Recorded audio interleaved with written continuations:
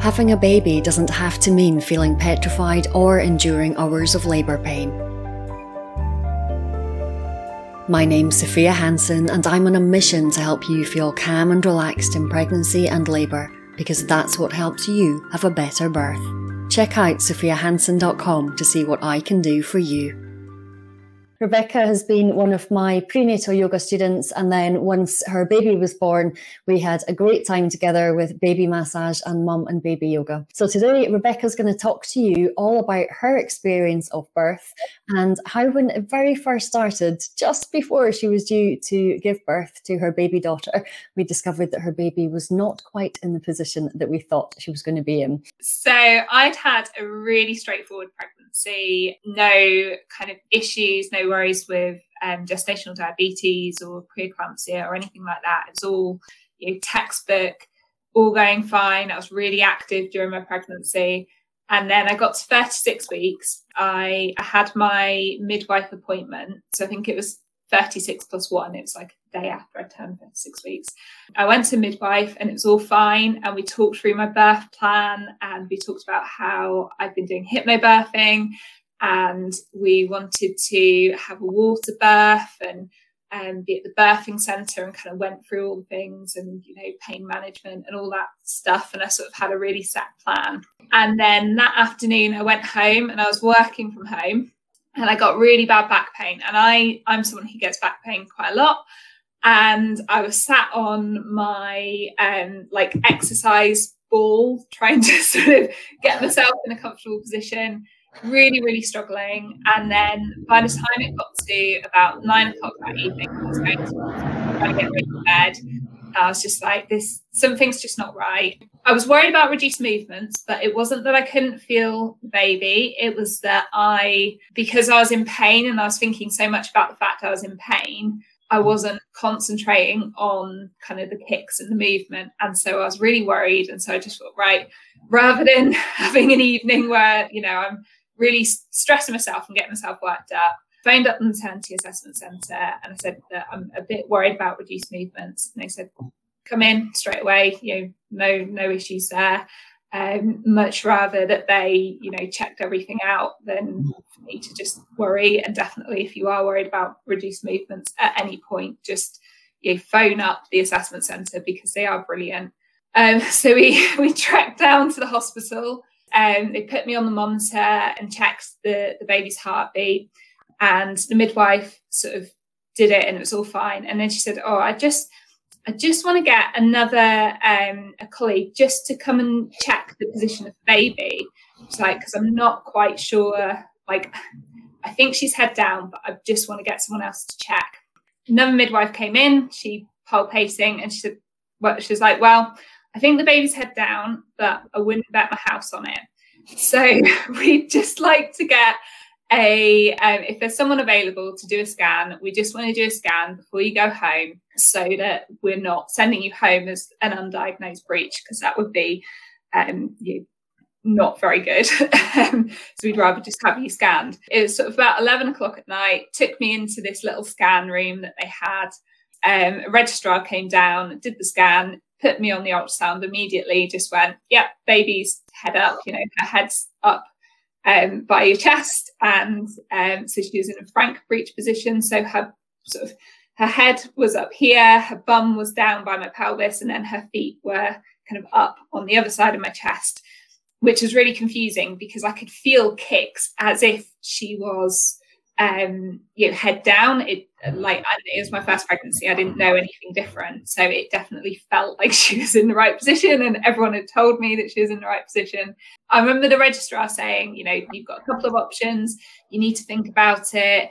Go away, have a look at the guidance on the Royal College of Obstetrics and Gynecology, and, have a think about what you want to do. And I just remember going home as we were driving back from the hospital, and just being in tears and absolutely devastated, why is this happening? And then the next day, similar, I stayed home from work, and I just remember being, spent the whole day feeling really, really upset, and just, why has this happened? Why is it me? What's wrong with me? is there something wrong with my baby? Why is my baby not in a position that she should be in? And then I sort of had that going on, but then at the same time, I was also Googling like spinning babies and trying to find all these different YouTube videos and things about how you can get your baby to turn. And then I sort of started down this path of just trying to do everything I could to try and get my baby to turn. And that had quite a few interesting things in it, didn't it? It had a few methods that people might like to know about. Yes. Yeah. So, oh gosh, there's so many, like there is so much advice if you go on Google. It's like, and YouTube videos. I was watching these like American moms who'd had like 5 children and then were like, their baby was breech and these were all the things they were doing. So what did I do? So inversions. So putting my legs up against the wall and laying on the floor with my legs up against the wall. One quite a lot I was doing. It's like they say to do it like several times a day. To kneel on like the top step of our stairs with my hands on like a step below, so my bum was in the air to try and like encourage the baby to move forward and spin. Putting an ice pack sort of on where the baby's head was, and then sitting in like a warm bath or having a hot water bottle down the bottom to try and encourage the baby to move away from the cold and move head down. Another one that I didn't really do, but I know a lot of people say about doing it, is like getting your phone and having music playing and putting it sort of by your pelvis so that the noise and the vibration encourages the baby to turn. So I just sort of spent my evenings just, my husband would be watching TV and I'd be laying on the floor with my feet on the sofa watching videos of these random American women saying this is what you should do to try and get your baby to turn. I think out of all of those, I think the first one where you're kneeling in the top step with your hands on the second step, I think I'd be a lot more comfortable with that if you were kneeling on something on the floor with your hands lower down as opposed to facing down a flight of steps. That's like, ooh. So basically for a good few days, you had every kind of evening like a circus audition. It's like, what else can I do now to try to make a difference? Neil, your husband's probably wandering around the house going, where's my wife? Oh, there she is. Oh, no, there she is. Yeah, and they say to do it like, you should be doing this several times a day. And so it was like all this kind of pressure to suddenly be doing these, crazy movements and getting up and like trying to, encourage the baby to move in any way that I could. Just a full-on mission, wasn't it? And then there was a kind of a quietness, if you like, that settled over you, that actually she just was in this position and then you needed to think about what was going to come next, wasn't there? Yeah, and so the thing that really helped me with that was actually going for the ECV. I can never say it. And external cephalic version, that's it. Yeah. Get my words mixed up there. So that's when they try and manually move the baby. So the day after I found out she was breech, they said, do you want to come in and have an ECV to try and move the baby? And it was something that I'd read about and I've felt quite happy that was something that I wanted to do. So I sort of about a week later went into the hospital and they give you injection. Well, first they monitor the baby just to check, sort of get a baseline of heartbeat, check that the baby's okay. And then they give you an injection in your tummy to just relax all the muscles. You sort of have to wait for that to take effect. It's like, you think it's going to be quick, but like all these things, there's a lot of sitting around. And then they take you into a scan room and so there's a consultant who did the ECV for me. So it's like you lay on the bed like you would a scan, but then they tip you sort of backwards, so your legs are in the air and your head's down low. Which you're quite used to anyway by this point. Been your pastime for the last 24 hours. Again, it's clearly that is the way that you create more space for the baby to move, is being in that position. So I suppose that makes sense. And then they use the ultrasound to sort of check where the baby is and then try and move the baby, which is it's like having a really hard massage on your stomach, like on your tummy, which, like, I'd read a lot of people had said it's really painful. And I didn't find it painful. I definitely found it uncomfortable. Like, it's not a nice sensation. Yeah. You're not planning another one just for the sake of it. Yeah, and definitely, I mean, I wasn't like really bruised afterwards, but you do get a little bit of bruising because it is, someone pushing really hard to try and push the baby round. They don't do it in a way that's unsafe, but they are, having to kind of push through all your tummy muscles and everything to try and get that pressure on the baby to help them to move. So during that, I did the 4-8 breathing that I'd learned during hypnobirthing, which I found really, really helpful. And also when we were doing the yoga classes, we did a lot of visualizations, which I've never been very good at visualizations. But I have to say, having done those weekly classes and doing it on a regular basis, it really did help me to kind of go, right, I'm going to go to my sort of relaxed space and just focus on my breathing. And I did that sort of whilst the consultant was doing the ECV. And I remember her she tried to speak to me, and I was like, don't speak to me. I just need to like zone out. And she sort of said afterwards, she's like, I was surprised just how kind of calm you stayed through that. She's like, because I was putting quite a lot of pressure on, and we did do it, had a couple goes. So when they did that, I mean, the consultant had said at the start, the likelihood of the baby turning was quite low, because she was in a frank breech position, which is sort of the hardest position to turn because you've got to kind of go all the way around. Me being a first-time mum, everything was kind of quite tight. And then because I was 37 weeks at that point, there wasn't a lot of space anyway. So she sort of said, there wasn't a high likelihood of the baby moving. But sort of frustratingly, she got halfway. She got to the point where the consultant was like, well, if she was going to turn, she would have just flipped by now. Like, she's gone so far and she's just, something is stopping her. And she's like, I don't know what that is. It might be that, if you have a C-section, I'll, perform the C-section and see that actually it's because there's a short umbilical cord, or, there's something that's kind of stopping her, but there's nothing that she could see on the scan.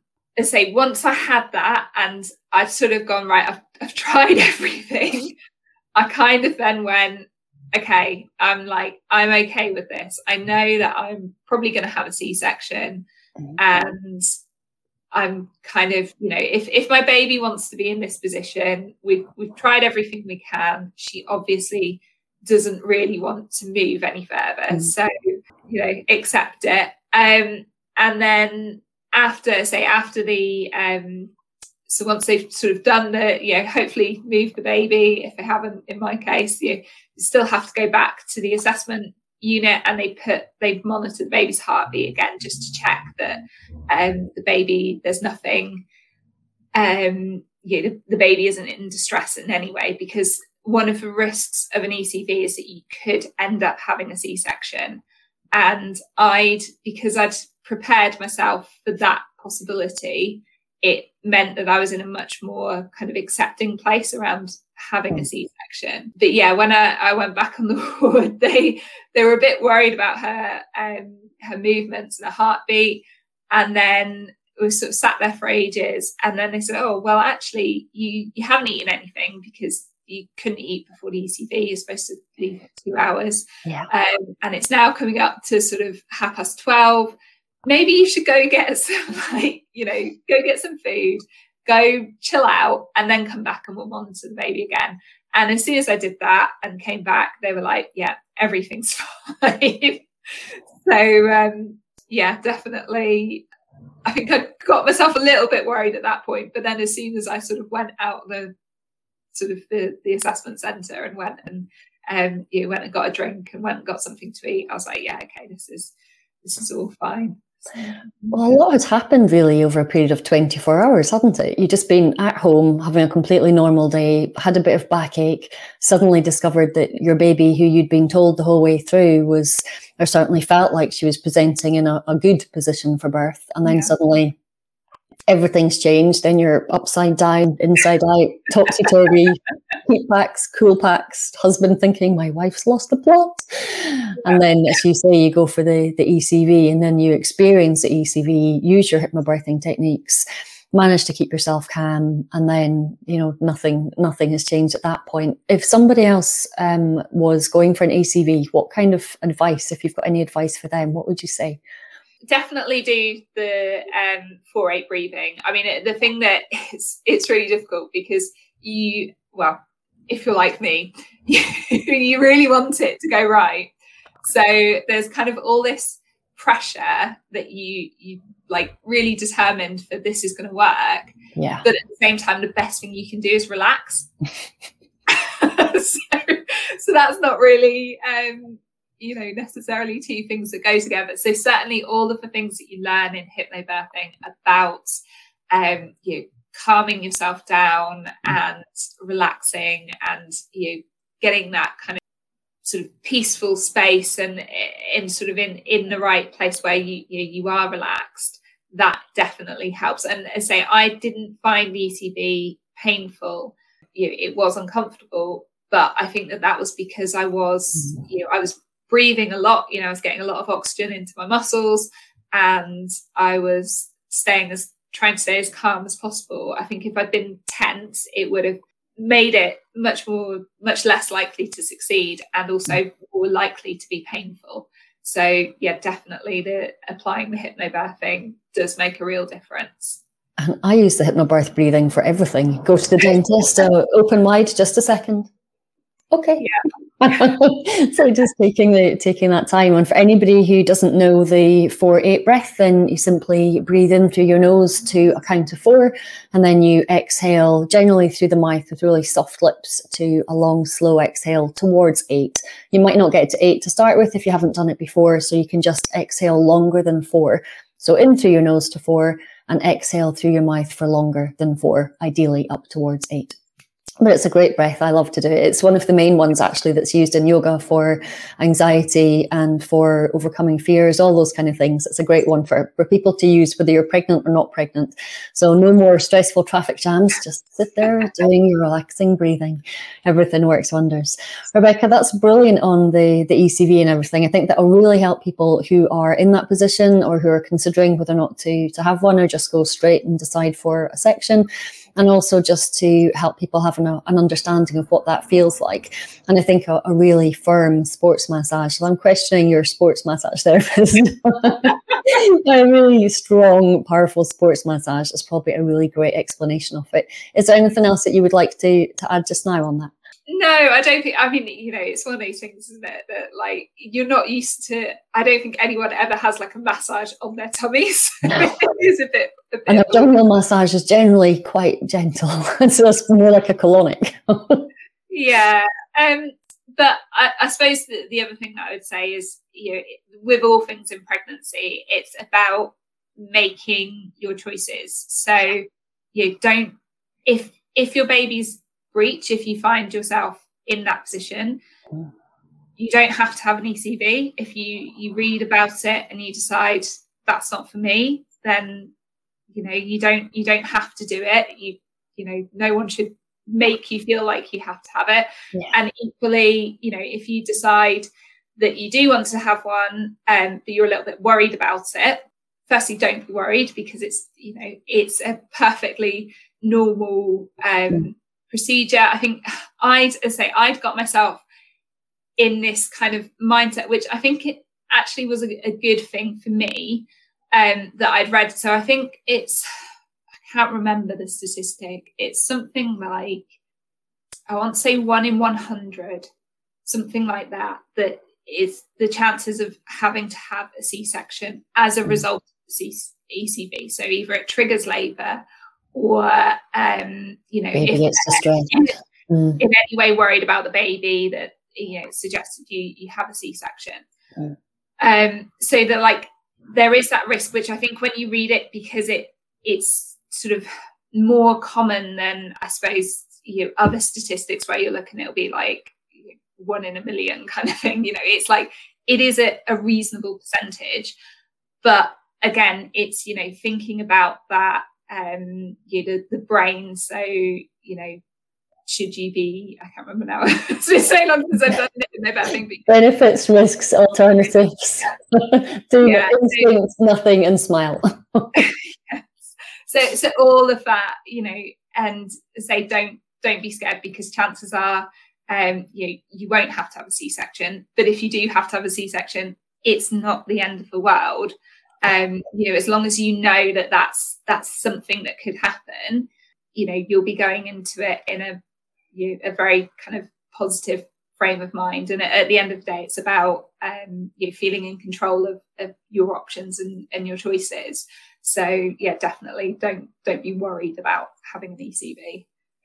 Brilliant. Fantastic. Well, that's probably as much as we want to talk about the ECV side of it. And we are going to come back and do a part 2, which will be all about your C-section experience, and also, as part of your C-section experience, how it felt for you to be letting go of that dream of the idyllic kind of water birth that you'd spent so long imagining was going to be the way that Rosalind entered the world, and how you coped with that, as well as moving into the C-section part. So thank you so much for that today. I will pop down some details underneath as to how you can get in touch with Rebecca if you want to chat to her more, or if you want to follow her, because Rebecca's up to all sorts of amazing stuff, which we'll tell you about in the next one, in the C-section one. So thank you so much. Talk to you soon. Lots of love.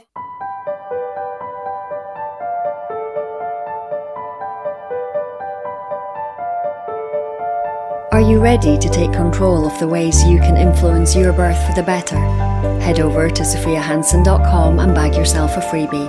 Calm and Relax is the name of the game, no matter what type of birth you're planning. Make sure you subscribe so you never miss a thing. Lots of love.